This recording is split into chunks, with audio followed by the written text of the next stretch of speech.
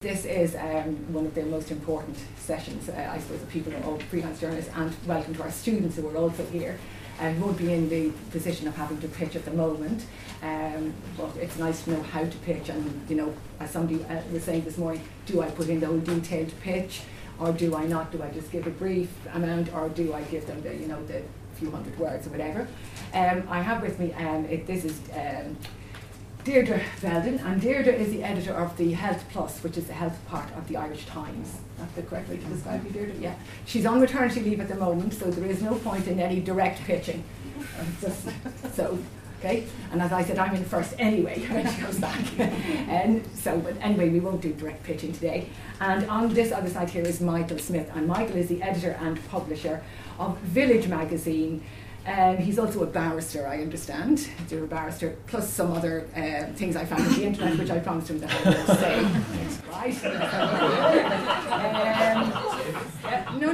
Nothing derogatory. Now, the Village magazine, again, I've taken this directly from the internet, and it says it's left-wing news, political and cultural magazine. So, if that's correct or not correct. So, as you can see, we've got two completely different publications here, so there will be obviously different, and both will be very specialised. So either political, cultural, and left wing, or health. And it's not something that basically, as a journalist, you can blag your way through. I know a lot of us as freelance, we can blag our way through a lot of things. And I said to somebody already this morning, I wrote a DIY column for 2 years, and I know nothing about DIY, either then or now. I know nothing, but you never refuse if somebody asks you to do something, because you can always find a way around it. But these are two very special subjects, so you really can't blag your way through. You must know your subject if you're going to be writing for either of these. Michael, I think you're going to go first. Is that? Yeah. I just actually distribute a few of these magazines for those who don't know the product. So I'm happy to keep this fairly interactive if anyone wants to intervene at any stage, ask questions or whatever, although I think there will be questions collected at the end as well. So I'll talk a little bit, just very briefly, about me and the magazine. Then I'll talk about the material that we publish generally, how we treat material that we get, and then at the end, how to get published in Village, including some style issues, a sort of a DIY, how you get published in Village. I should say that I'm sort of new to the game. I'd probably balk at being described as a journalist. I do other things, and I only took over Village about 5 years ago. My background was, I suppose, as an activist. I was involved in environmental and anti-corruption campaigning issues. So I think that affects my overall approach. We don't primarily do the magazine to make money. We do the magazine to make a difference and to fill niches that aren't being filled elsewhere. And as a result, we haven't made money. In fact, I sort of fell into the magazine after Vincent Browne closed down the previous company, but the magazine loses about under €10,000 a year. Now we're trying to improve that, but it's very frugally run, and reflecting that, I suppose, unfortunately from your point of view, it is true to say that we pay at the lower end of the scale. So in many ways, you might regard it as sort of a point of entry to the marketplace more than a staple or a breadwinner, realistically. We're published bi-monthly, which every 2 months, and we publish about 40 articles each time. It's extremely serious, I suppose, but dense in particular. We're unwisely dense. We'd be the densest magazine on the market. We publish often fairly long and fact-heavy articles, but we do have a lot to say, so it's deliberate, I suppose, that we are that way. And we are left-wing and investigative. So then who typically writes for us? I suppose that in general, small magazines formed themselves in the likeness of their editors. So in general, it's probably true to say that when Vincent had it, that the magazine sort of looked like him, and now it looks more like me, or I suppose it's in transition. So it'll be, if you can visualise it, half Vincent and half me, if it was a person. We don't actually do market research, but I would imagine that most of the readership would be ABC One. It's very serious and dense political and cultural material. But reflecting this, I suppose the differences between me and Vincent. When Vincent had it, typically a lot of the unsolicited material that came to the magazine was from sort of indie media style writers. And I've tweaked it. We're maybe trying to do something that we would see as being a bit more modern, and maybe we put more emphasis on design and presentation. But anyway, we typically get a lot of unsolicited material from academics, which is a peculiarity of the current incarnation, which is it requires a particular sort of editing, mostly for turgidity, I suppose, and also to eliminate jargon, which is a typical speciality for academics. But at least from my point of view, the material submitted tends to be accurate, and often material that isn't out there in the public domain otherwise. I'd say in general at the moment we have sort of exactly the balance of writers that we'd want, except that I suppose we only come out every 2 months, and we're part-time and low budget, so we can't retain any paid journalists at the top of the scale, I suppose. So I suppose there would be a niche. If we had more money, we'd like to recruit a high-profile, well-known journalist. And in fact, it's quite difficult to get them to write for you at all. A lot of them, I think it's changed maybe over the last few years, but when I started off, you could get the likes of Justine McCarthy or Eamon Dunphy would occasionally submit articles. But now they're operating under stricter contracts, maybe reflecting the difficulty of the times. They're not allowed really to write for other publications other than their main ones. The bad news is that I'd say 3/4 of the articles that we publish are free of payment to us. So in the current edition, I'd say there are about 11 or 12 articles that we've paid for.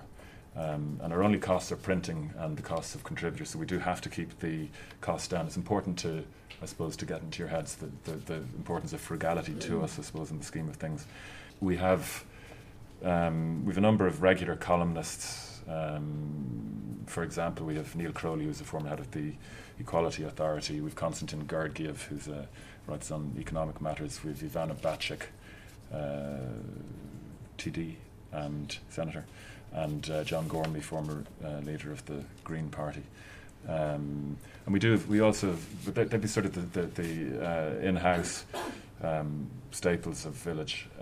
We typically in any issue we would have a number of established journalists. Frank Connolly writes for us in every edition. John Gibbons, who used to write for the Irish Times on environmental matters. Gerard Cunningham figures quite a lot. So I would say if we pay for 10 articles, we probably have about 10 freelancers. So that, in other words, some freelancers don't charge for various reasons, and some non-journalists do. But anyway, we have about 10 freelancers in every edition, and we pay for about 11 or 12 articles, I suppose. I would say we get 3 different categories of writers, roughly representing about a third each in the magazine. So people who I describe as village lifers, a lot of who contribute for ideological reasons or because they support the aims of the magazine. That would be about a third of the contributors. A third would be academics, and then a third would be, I suppose, freelancers. And just to give an insight, maybe I'll rate them in terms of how the extent to which they tick the boxes that I would consider important, just to give you an idea of the sort of thinking that we'd apply. I suppose the criteria I would, in my head, I hadn't really reflected on this until I was asked to give this talk, but there are 3 criteria. Price would be a big one. The cost of the magazine has to be a factor, unfortunately. and hopefully when the economy improves that won't be so much of a factor. Price would be the first one. The educative or informative value, we do like to get fact-rich, ideally statistics-heavy sort of material. And then the third one is very important against that background when we apply sort of an ideological filter as well. It's very important not to be preachy or not to be boring or not to rant. So it's important that there should be a style, and maybe unlike the way it was in its previous incarnation, we try to do, to the extent that it's possible, a sort of a slick and modern style, or to keep it entertaining. We welcome a tone. What I look for is fact-rich, tonal articles, I think, would be my ideal Village article. But anyway, in terms of the extent to which these things deliver, this could be a bit brutal, but anyway, the Village lifers, I would say, in terms of, out of 10, I'd say in terms of the extent to which they suit me or the magazine, I'd give them 5 for the suitability of the price, the educational value, and the entertainment value. Academics actually work quite well in the scheme of my vision for the magazine. I'd give them 10 for price because they never charge really.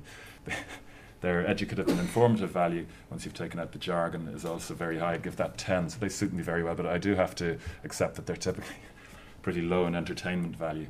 And then freelancers, and this is a bit shocking, but I would say in terms of price, so this is a bit brutal, but obviously they're the ones who most characteristically do charge. So in my head, it's 2 out of 10 in terms of the extent to which that suits me. And then I'm afraid that just my experience isn't necessarily good. Now, a lot of these people wouldn't be NUJ freelancers. They'd be people who are coming not necessarily from anywhere, that I can specifically pinpoint. But I'd give them 5 for educative value and information quality, and 5 for entertainment. So they don't typically work that well for the magazine, I would say.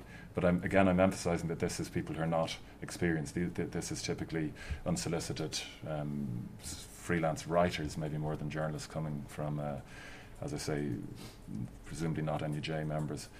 But anyway, some of the freelancers that we employed in the last, there's a range of them. It's sort of difficult to spot a pattern. But anyway, we'd Brendan Bath, for example, wrote in the last magazine. He's technically a freelancer, I suppose. You may remember he was on the radio years ago. But John Gibbons, Harry Brown, who's an academic and author as well as a journalist, and Gerard.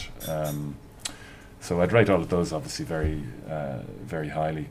I think in the last edition only 2 of the articles came unsolicited from freelancers, so that maybe gives you an idea. But several articles would have come in from semi-journalists unsolicited, and of course a lot of the articles would come in from people who started off as freelancers, and now we've established a relationship with them and they're regularly contributing to the magazine. So how do we handle material when it comes our way? We have two contributing editors who to some extent filter material, particularly Neil Crowley, who has a big bias towards equality issues, community issues, and I suppose issues concerning poverty. So he actually handles he would actually commission 8 or 9 of those articles, but they're typically from activists or academics, not from freelancers. And John Gormley does some commissioning of environmental issues. But in general, articles should be sent to me on my email address, I would say, by journalists. Now, I should say that we've a wide-ranging agenda embracing politics and news and culture and media, but it is actually the case. I am conscientious. I would read anything that's submitted on that email address. I definitely read, and I wouldn't just scan it. I'd be aware of the whole nuance of the article. I'd be aware of the accuracy and the clarity and the tone, the whole thing. I would give everything that comes into me time, and typically the stuff, thankfully now, is suitable. I get very little stuff that's completely unviable. While I do read everything, it's probably good in the case of Village to follow up if you don't get an immediate response, partly because of the cycle. If you write a week after the last edition has come out, I'm not dealing with the magazine. We actually only deal with the magazine for 3 weeks coming up to publication, so it's much more likely that you'll be treated seriously if you get the submission in around that time. of course, we're also, for news, it's very good to articles that come in the couple of days before publication, if they're meaty and they're news, they have a huge head start. We're always in the business of printing news. And I think the encouraging message, we're well disposed towards material that comes in like that, even if it's completely unsolicited. So I would say if your article is good enough, we'll publish it. If you submit it unsolicited, a piece, it doesn't matter. I think the provenance is irrelevant. But I would say that in general, the quality of stuff that we get from students and unsolicited stuff from freelancers isn't brilliant. Sorry to say that, but I think it's important to to say the truth as I see it. But again, that's mostly people who are not NUJ members. And I'd also say when we commission work, I'm often not happy with the quality of what comes in. Often the brief isn't strictly followed through on, and it's embarrassing to get somebody to rewrite it or whatever. I much prefer to get material, the full article coming in, and that's typically what people do. So you're probably well versed in this, but we are very concerned with style. We notice and we welcome and we promote good quality writing. So I won't bore you with this, but they are. I know. Well, of course, the first thing would be spell it properly. But beyond that, I go along with Orwell had 6 elementary rules, and we would notice this stuff and hold it against people. So you may think that everybody is just concerned with the materiality of what you're writing, but we are concerned with style. So never use a metaphor, simile or other figure of speech when you're used to seeing it in print. In other words, cliches are, especially, we spend a lot of time clearing this stuff out of articles from academics, so from journalists it's particularly important to, when you're pitching to Village, to avoid them. Never use a long word when a short one will do. If it's possible to cut out a word, cut it out. Never use the passive when you can use the active. Never use a foreign phrase, a scientific word or a jargon word if you can think of an everyday English equivalent, and then break any of these rules sooner than say anything that's outright barbarous. But they're very real for us. It makes a difference. The magazine is dense and the material is very serious. We can't deal with stuff if it's badly written and turgid, cliche written. I read something in the Economist Style Guide that I think is important, which said, if you can't say that at least a little part of you loves good or great writing, then don't be a journalist or a writer. I think it's true. It may appear like that's, esoteric or for the fairies or birds or whatever, but I think it's very real. So then just the nuts and bolts briefly of what we welcome. So this is sort of the DIY, but we welcome. We have a dearth of leftish economics. We publish Konstantin Gurdgiev. We put in a column which we call Interloper, because he's the ultimate right-wing libertarian, and we're looking for left-wing economic pieces, but they can't. They have to be as fact-rich and as statistic-based as his stuff is. His stuff is very good in terms of its predictive value, etc. And we have difficulty getting people on the truth is, people who write on the left tend to be softer-minded than people who write on the right, maybe. But we'd welcome economics pieces. I'd love to get material on, say, profiling Irish institutions. If we could get somebody to write long pieces, we will commission long pieces. We once commissioned an 8-page piece by John Waters, who normally we ban from the magazine for his politics, but an 8-page piece, not just on Bob Dylan, but on one Bob Dylan song. So if the prose is good and it's worthy, we will consider publishing whatever the length. But we'd welcome profiles of Irish institutions. If people have the nous and are well enough informed to, for example, give us a profile of the Department of Finance or the Environmental Protection Agency or SIPTU or whatever, we'd love to get that. And we have difficulty getting that. We publish that at 4 or 5 pages at least, if we got it. We'd welcome fact-rich interviews and also news, and that's something that we've a surprising dearth of. News pieces that come into us that are news, that they necessarily need to come, probably mostly need to come into us in the couple of days before publication. For us, publication is the first Friday of every second month. So if it comes in, we often publish stuff that's come in even the day of publication. We can shovel other stuff out and fit it in if it's genuine news. Make sure your cover email is flawless. Would be tough-minded about the cover email, and be aware that we're in the market for well-written pieces. For me, as I say, the best thing is to send in the whole article, or a full synopsis, which should ideally describe your sources and tone. It's important to indicate to us the tone that you intend. But I much prefer to get the full article, and will take time if it shows, if it has 3/4 of the things we're in the market for, then I'll take time to get back to the person, and we can work on improving it so it conforms more with the style that we're actually looking for. Follow up with a call is no harm, and also maybe email again if you don't get a response. If you're being commissioned, which as I say is rare for us, listen really acutely to what the commissioner wants. And as I say, in my experience, commissioning has been a problem because we often don't get what we're looking for, and it's frustrating and embarrassing for everybody. And then with Village, we do pay, but you have to sometimes, unfortunately, hassle for payment or remind us that payment. It's a contributor at the back there, I think. But in general, so just to synopsise what we're looking for: leftish economics articles, fact-rich profiles of Irish institutions, clever and fact-rich interviews, and most importantly of all, news features. Thank you.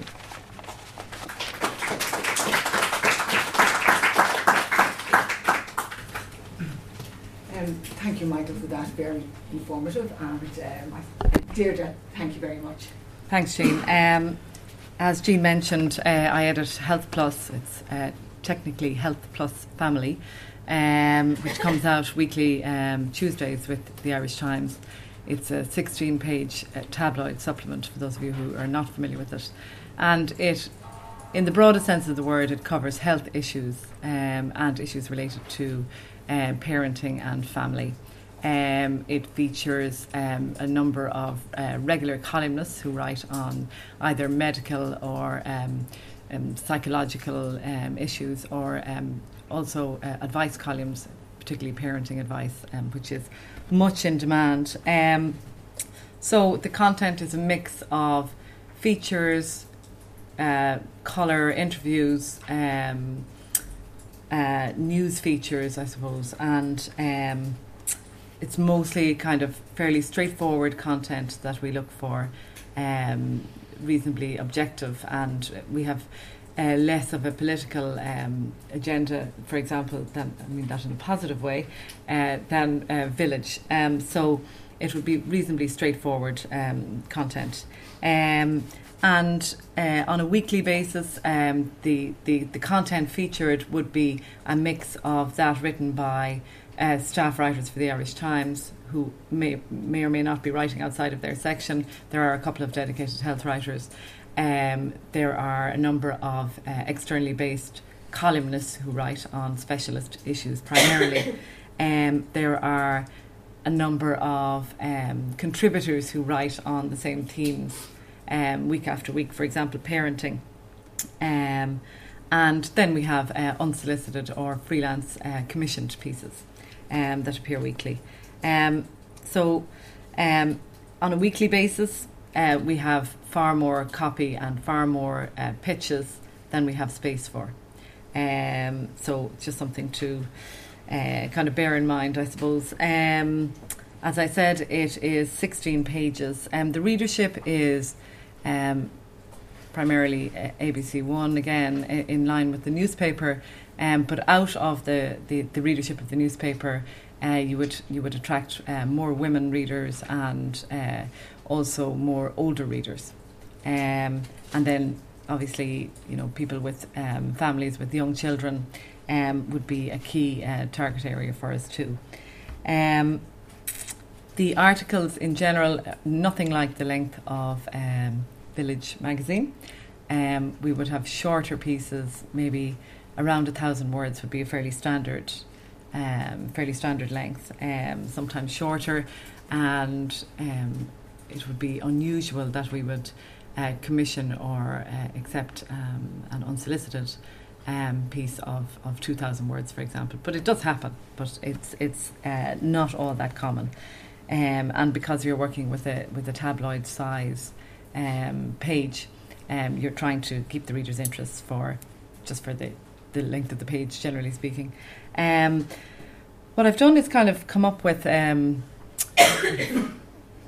my version of, the 10 commandments of pitching to newspapers. Now you can, say,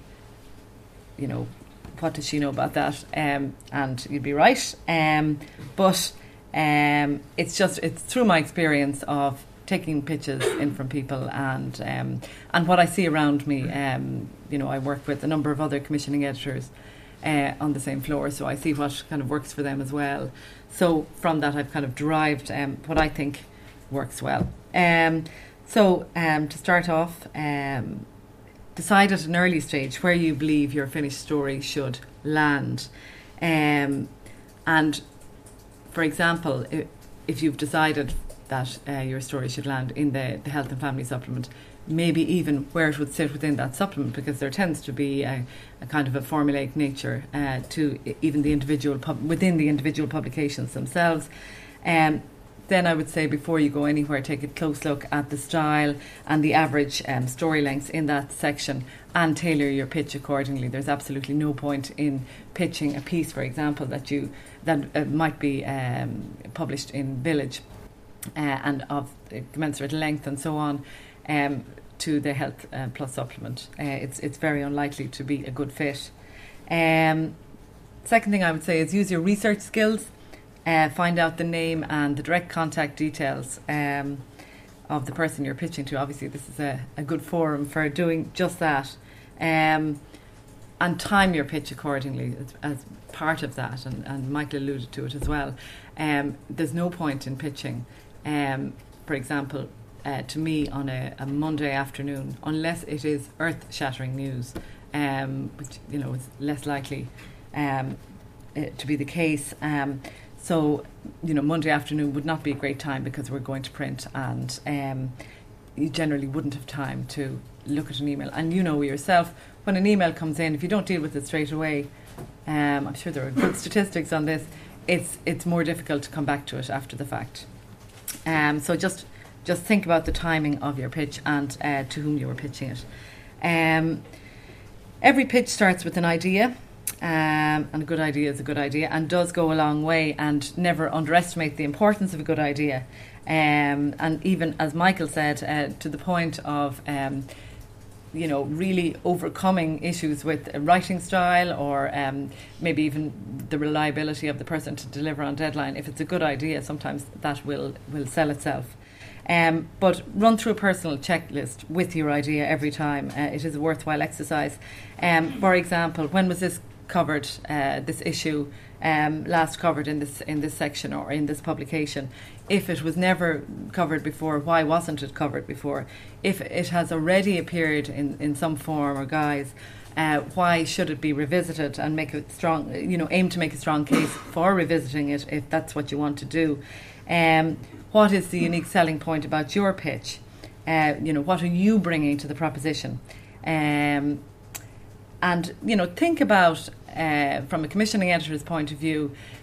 Say, for example, in the health supplement, if we wanted to cover, for example, the cut in home help hours, it would be relatively straightforward for us to ask a journalist working within the newspaper to cover that as a kind of a news issue or news feature issue, right? If you were pitching it, you're thinking, well, what can I do that's a little bit different to that, or where can I add the value here? And perhaps it's in something as fundamental as being able to having the time on your hands to do the legwork that attaches to maybe going out and interviewing people who are affected directly by the change in the home help hours. the another thing is to be honest with yourself in relation to the idea. Will you do a good job on this idea? Maybe this idea isn't something that you will do particularly well. Maybe you would do something else a bit better. And you should be proposing, while it's an idea, you should be proposing a story, not a theme or a topic. It should be as specific as that. Look at whether you will indicate, generally in pitches, you would indicate, broadly speaking, when you'd be able to deliver it, or at least that would be the thrust of the discussion that would maybe take place between you and the commissioning editor after the fact. Look at whether that is a good deadline for you. Don't commit to a deadline that you can't later adhere to, and that you find that you're unable to adhere to later. And it's good to have stories that, while it is good to have stories that are timely in some way, it's probably not a great idea, certainly from our point of view, if a story has to run on a particular week, unless of course it's a brilliant story. But if it has to run in a particular week and you are sort of holding a gun to the head of the commissioning editor saying it absolutely must run this week, that might seem like a good strategy, because they'll have to sign up or otherwise, one way or another. What might actually happen is the commissioning editor would just say, look, I've just got too much on my plate, and pass on it that week, and then it's gone. Then the week is gone because you have put that sort of up front and centre. It may go without saying you should pitch a given story to one publication at a time, and try not to ask for a response ASAP.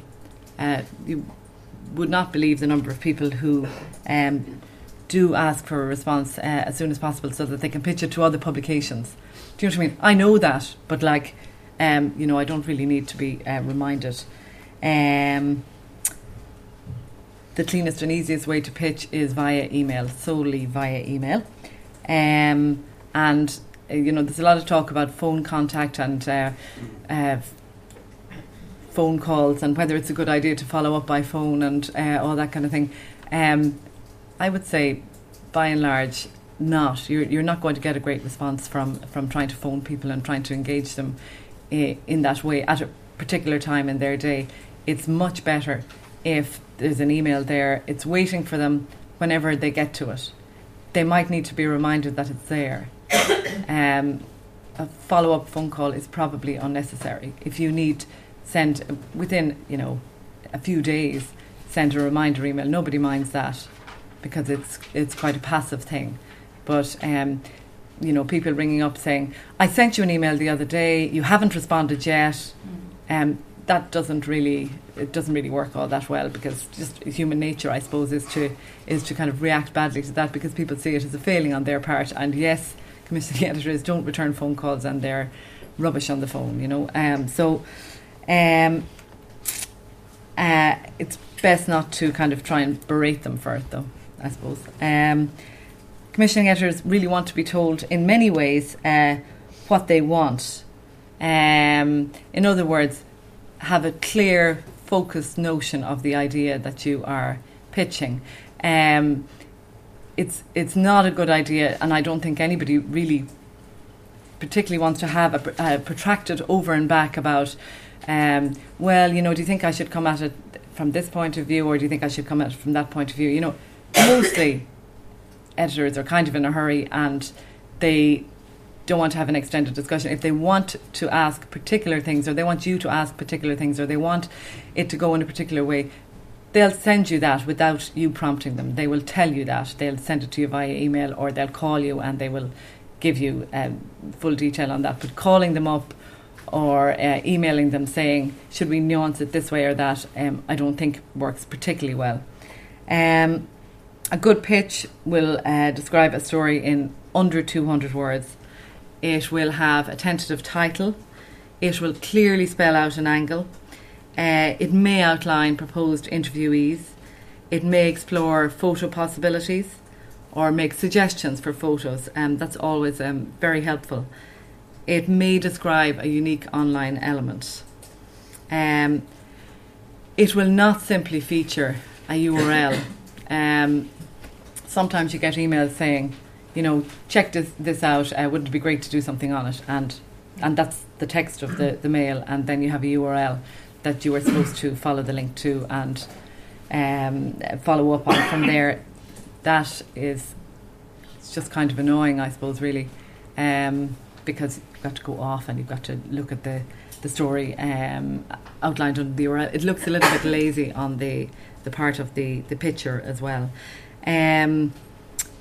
If an editor is not familiar with your expertise or your credentials, or what you might be bringing to the story in the form of a specialty, do outline it to them in a pitch, concisely, but do outline it anyway.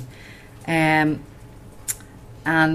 commissioning editors, in my experience, prefer receiving accurate, clean copy on deadline over Pulitzer Prize winning writing style. Now, that may be slightly different to Village Magazine, but in general, for the people I work with and for myself, I just prefer to get the copy in when it's supposed to be in, and nice and readable. And just a final point, the 10th of the 10 Commandments. If you have, for example, one pitch of 3, say you suggest 3 pitches in an email, and say one of them is accepted, it's not a good idea to keep coming back saying, okay, well, great, I'll take that on. What did you think of the other 2? Tell me what you think of the other 2. Please tell me now what you think of the other 2. That's not a great way to elicit a response, because usually the commissioning editor is sort of thinking about, they're thinking about their publication of that week. They're thinking about how the one story they have commissioned from you will fit into that, and they're not thinking about, well, what will I do with the other 2? They didn't immediately attract them. They may come back to them. And that's pretty much where I would leave it. Okay, thank you.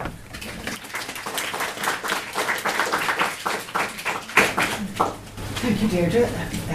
2 completely different sides of the story, as you can see. So what I will do now is I will take questions from the floor. If you would please say whether your question is directed at Michael or at Deirdre, it would be helpful. Yes. Michael, just in relation to articles that are sent in to you, normally unsolicited, what would you be looking at for a word count, or does that matter at all? We typically printed 1 or 2 pages for us, which is 700 or 1300. But if there's the germ of something interesting, we'll go much longer. Yeah, I'd say 9/10 of the articles are printed at 1 or 2 pages. My question is for Michael. For your academic or newsy pieces, do you prefer to have them footnoted with bibliography? No, our focus is on the hard copies rather than on the internet. So unfortunately, even if they have footnotes, the editorial process often takes them out. Yeah. So the version that goes on the internet doesn't contain them. So I suppose if something is, if establishing the factuality is really important, it's helpful to have the footnote, and we might reintegrate it ourselves. It's not disastrous to include them, but we don't really welcome them. Hi, my question's for Deirdre. You mentioned they're pitched to one publication at a time. Can you elaborate on, do you mean one publication within the Irish Times, or do you mean, say like there's a health pitch? You mean... Yeah, I would say one, sorry, I should have been clear about that. One section at a time, even within publications. In other words, not 3 sections within the Irish Times, because, sure, people don't communicate with each other about every single pitch that arrives in.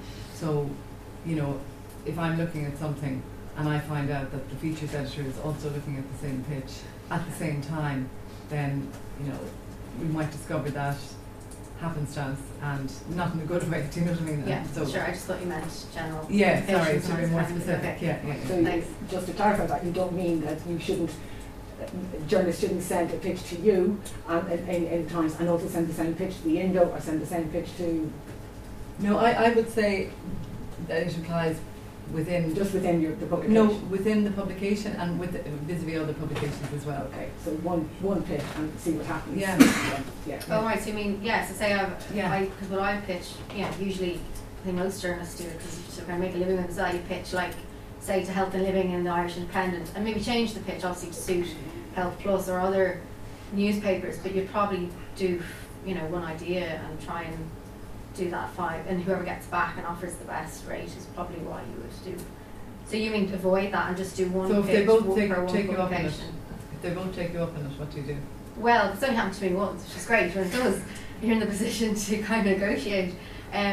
You see who's going to publish it first. Some people don't want to put a deadline on it. Other people might go, well, actually, we can't do it for another 2 months. Some might go, oh, it's going to go next week, and then I email back and say, sorry, this has been taken up. Thank you, but again, or whatever. But Yeah. I guess From a pure convenience point yeah. of view, for like, who cares whether commissioning editors are convenienced or not? Do you know what I mean? Yeah. But from a convenience point of view, if I decide I want a story and I go back to you and say, that's great, we'll take that, and you say, sorry, the Indo got in there first, then, you know, I'll be a little bit peeved. Yeah, but usually that's not. Sometimes it depends. That's sometimes that happens, and it's great when it does. It doesn't always happen. Yeah. Sometimes, you know. But I would say that you might have peeved off Deirdre to the extent that she might never look at I guess anything it's a again. freelancer's dilemma. It's a You know what I mean? freelancer's- It's not, yeah. Yeah, it's a There's freelancer's usually a dilemma, way I to- think.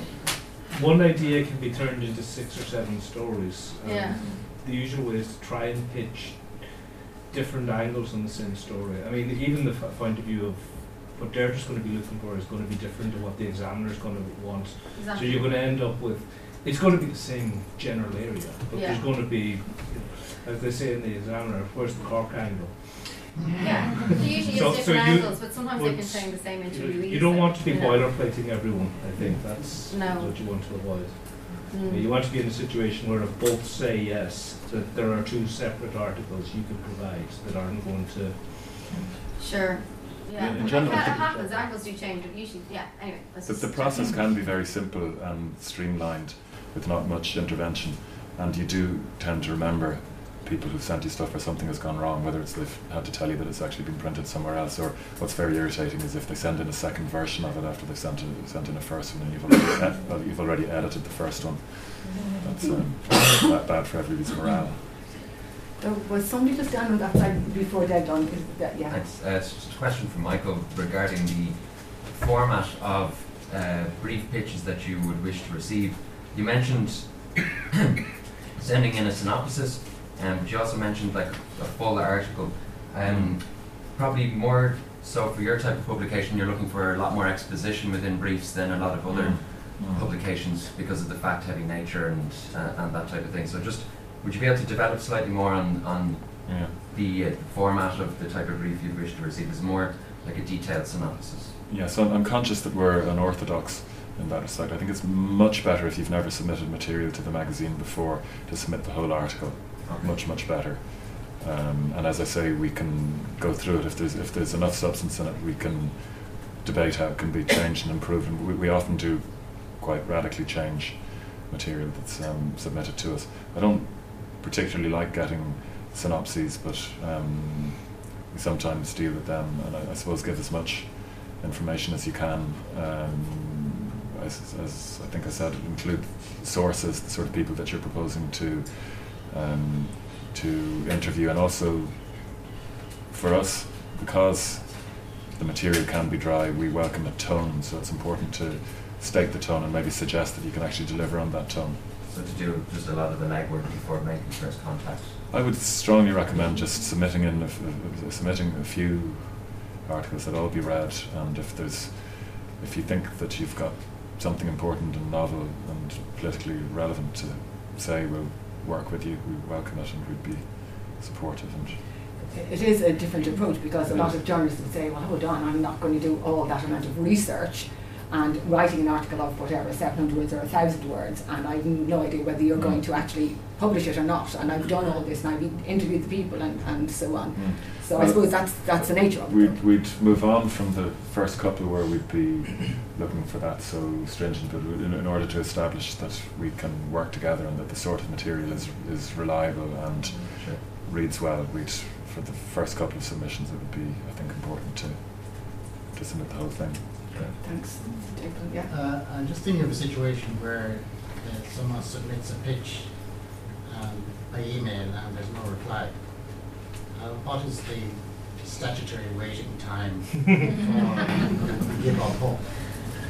Is for Deirdre or for Michael or both? I'm sure they read every and reply to every email, but considering the issue in the abstract, what would be would a week be valid? To follow up. If you don't get a reply from the commissioning editor within a week, is it legitimate then to move on to Playboy magazine or Geographic or That would have whatever? expired within that time. And you read all your emails? Yes, unfortunately. No, actually, I would think it would be a little bit longer. Sometimes, I'm quite taken with things, but I just do not get back to people, and it might be 2 to 3 weeks sometimes, Yeah. if it's something which will hold. And what about a reminder email? Should he send you a reminder? Yeah, within a week, a reminder email is And what if the reminder is ignored? That point. you have my did the mobile actual data. I mean, I emailed Noam Chomsky and he replies immediately. But I emailed certain luminaries in the world of commissioner editing, actually replying to their emails. But I think And that they don't reply. if somebody's My gone, reply to their reply. if somebody's gone to take the bother of writing you something significant, I think you really have to get back to them. And I don't mind people. I mean, emails are relatively tame. If people just email, I wouldn't object to them doing that at any time.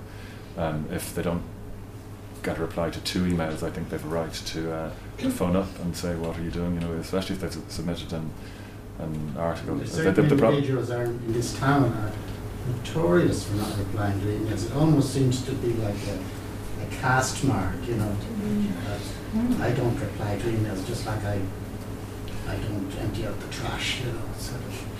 There seems to be I suppose a new wave of e-discourtesy has descended on our society.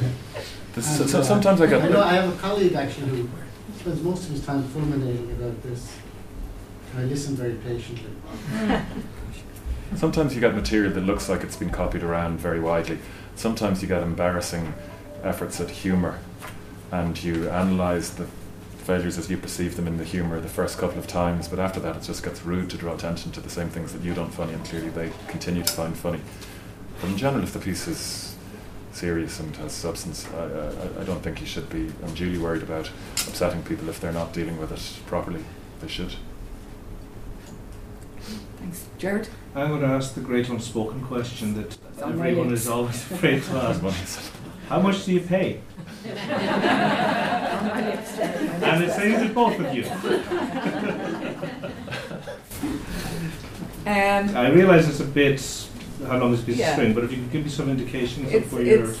Well, it's not as much as we would like. It is. It does vary. For a substantial piece, I would say anywhere between €150 and €300. That so it's a range in between those. That would be a long form, like up to about 1,500 words, something like that. Or? Yeah. So for 1,000 words, you're talking the lower end of that scale? It depends on what the subject matter. Sorry, no, I'm just thinking, that 1,000 words and it's €100. No, it would be not. higher than that, yeah. But no, it's not €100 for 1,000 words. But it does It's vary. more, obviously. It depending. I mean, as you well know, 1,000 words can be, can involve interviewing half a dozen people, reading substantial research, or it can be maybe one straight interview, which is on the telephone and very easy. Yeah, exactly. So it does vary according to what's involved, I suppose, really. Okay, and it's negotiable. I mean, do you offer some, and the journalist side there says, we don't really like that, or can you give me a bit more? Or generally, the subject, because it's the Irish Times, I suppose, the subject of money doesn't come up until after the fact. I don't know. Yes, I know. Everybody wants to buy that. Right, okay, Michael, are you going to? Paul's arms. We pay between 100 and 200 euros per article. Regardless of the length? I would say, 42 well, pages. if somebody, for example, the Amartya Sen pitcher was looking for a bit more, but I think he had to travel to interview him. But in general, I'm afraid between 1 and 200, I think it's shockingly low. But I don't draw salary, and the magazine loses money. We expect to move into profit, and when we do, we'll pay more. But that's the reality. That's what we pay at the moment. Thank you for your candor, both of you. I can't see, but it's the person, yes, that lady there, yes. Hi, I'd just like to ask Michael about what is your print run and what do you estimate your readership to be? If you haven't, I don't think you dealt with those. We've, reflecting our shockingly low finances, we've not brilliant readership. We sell 5,000 to 7,000 copies on a print run of around 10.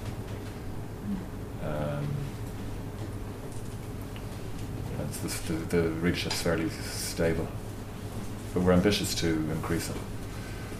Do you have an online presence? Yeah, we do. It's not brilliant, but we're there. I suppose online web design cheap, by the way. Not the easiest to negotiate. Well, the danger is, I suppose, if we're purporting to be a news magazine, it's difficult for us to, given that there's 5 weeks before, 5 weeks after the magazine comes out before we start work on the next magazine. It's difficult to maintain a magazine or a web presence that purports to be newsy, because there are 5 weeks when you're not actually getting news. So it doesn't, for the moment, work well on the web. Sorry, there was somebody at the end of a row there. Yes. Yeah, I was just a question. I just wanted to ask about the unique. Sorry, could I ask you just to speak up a little bit louder, please? Thank you. Yeah. I just had a question for Deirdre. I just wanted to know about the unique online content that you were saying. Maybe what exactly would you be looking for? Would it be video or? No, not necessarily. It might be just that you'd be proposing that the piece would spark a discussion online. Okay. You know, something like that. Could be any online element. You could suggest that it would make a good audio slideshow, for example, and the Irish Times do a lot of kind of gallery images with audio commentary. You could suggest it for that. Or you could suggest it for a straightforward photo gallery. Anything which is unique to online. Excuse me. If you're, first of all, you obviously pay as much for online content as you do for the printed version. Isn't that it? Like, it'll be on a pro rata, it'll be on the same sort of ratio. We commission very little uniquely for online. All right. You know what I mean? So when I'm saying to put in, into your pitch, if you want to suggest an online element, I mean, that's one thing. That's just part of the package. But we don't really commission all that much copy out of house. To be I published. suppose what I was actually asking you was that if somebody is actually going to make a pitch to the online version of the Irish Times, they can expect to get paid for it, obviously, but they get paid roughly on a same basis as print would be. Like, say if it's 100 to 300 euro for 1,000 words that you had to spend 5 hours on, it'd be roughly 100 to 300 euro for a clip that you had to spend 5 hours putting together. Do you know what I mean? Yeah, I just can't answer that because I simply don't know. Right. Okay. Do you know what I mean? And I would reckon that there's not enough of it commissioned for online, out of house, right? To be able to say anything on that, kind of standardised about it in the first instance. Do you know what I mean? Okay. Okay. Somebody down the back, yes. Sorry, you were saying earlier on about what you call it. Obviously, it's a bad idea to pitch a story, let's say, Monday evening. What would be the best time of day to pitch a story? Because for me, it's that it's just that Monday evening is when we would be going to press, so that's not a great time. So, like, if you think about, the health supplement is out on a Tuesday morning, so Tuesday morning tends to be a good time for whoever's editing the supplement. Do you know what I mean? So it's just that kind of thing, I suppose. You just think about the cadence of the week for the person concerned. I mean, that just applies to me, but I mean, with other sections. Say, for example, with the weekend section, you know, Thursday and Friday tend to be exceptionally busy days for them when they have, you know, a whole 16 broadsheet page supplement to put together from a production point of view. So the commissioning editor there tends not to have time to really look at anything else on Thursdays and Fridays. You know, so it's that kind of thing. It's important to have an eye on the cycle for whatever organ you're pitching to.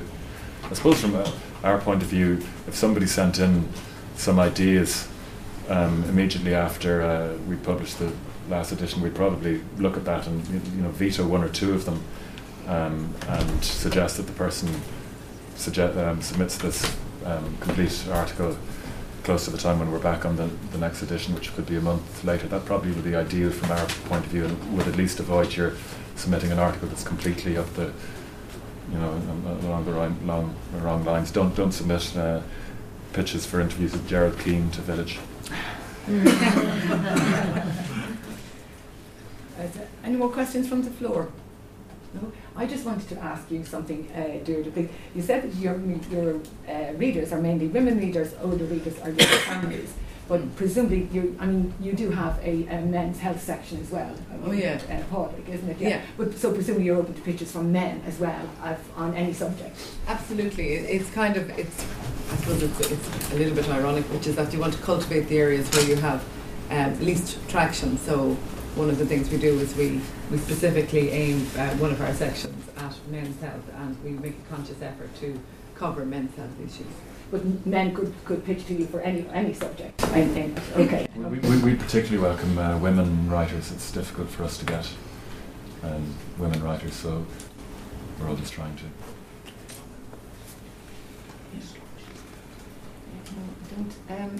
I'm not sure if we have we got any more questions now while you have these wonderful commissioning editors here. Don't let the chance go. Yeah, I have just one for Michael. Given the title, and I read the magazine once or twice, it seemed to have quite an urban balance. Are you looking for rural stuff, or is that kind of beyond the pale, so to speak? I wouldn't have chosen the title Village. I'm not sure why Vincent went for Village. I suppose his track record was he formerly founded something called McGill, so maybe we were lucky that it wasn't even more obscure. But I think we have we sell a few copies in the north. We do make a point of having one or two articles from the north, and we try to have a good balance of rural stories, and the readership isn't that skewed against rural, but I suppose there would be some bias towards urban issues, but it's not deliberate. We welcome stories from anywhere. Thanks, Anne-Marie. Are we? Oh, gentleman at the back, yes? Hi, Lynn. This will be to both of you. In terms of the people who write for you, do you think it's better to have like a profile of the person as well, maybe through LinkedIn or a short bio, or who the freelance writer is?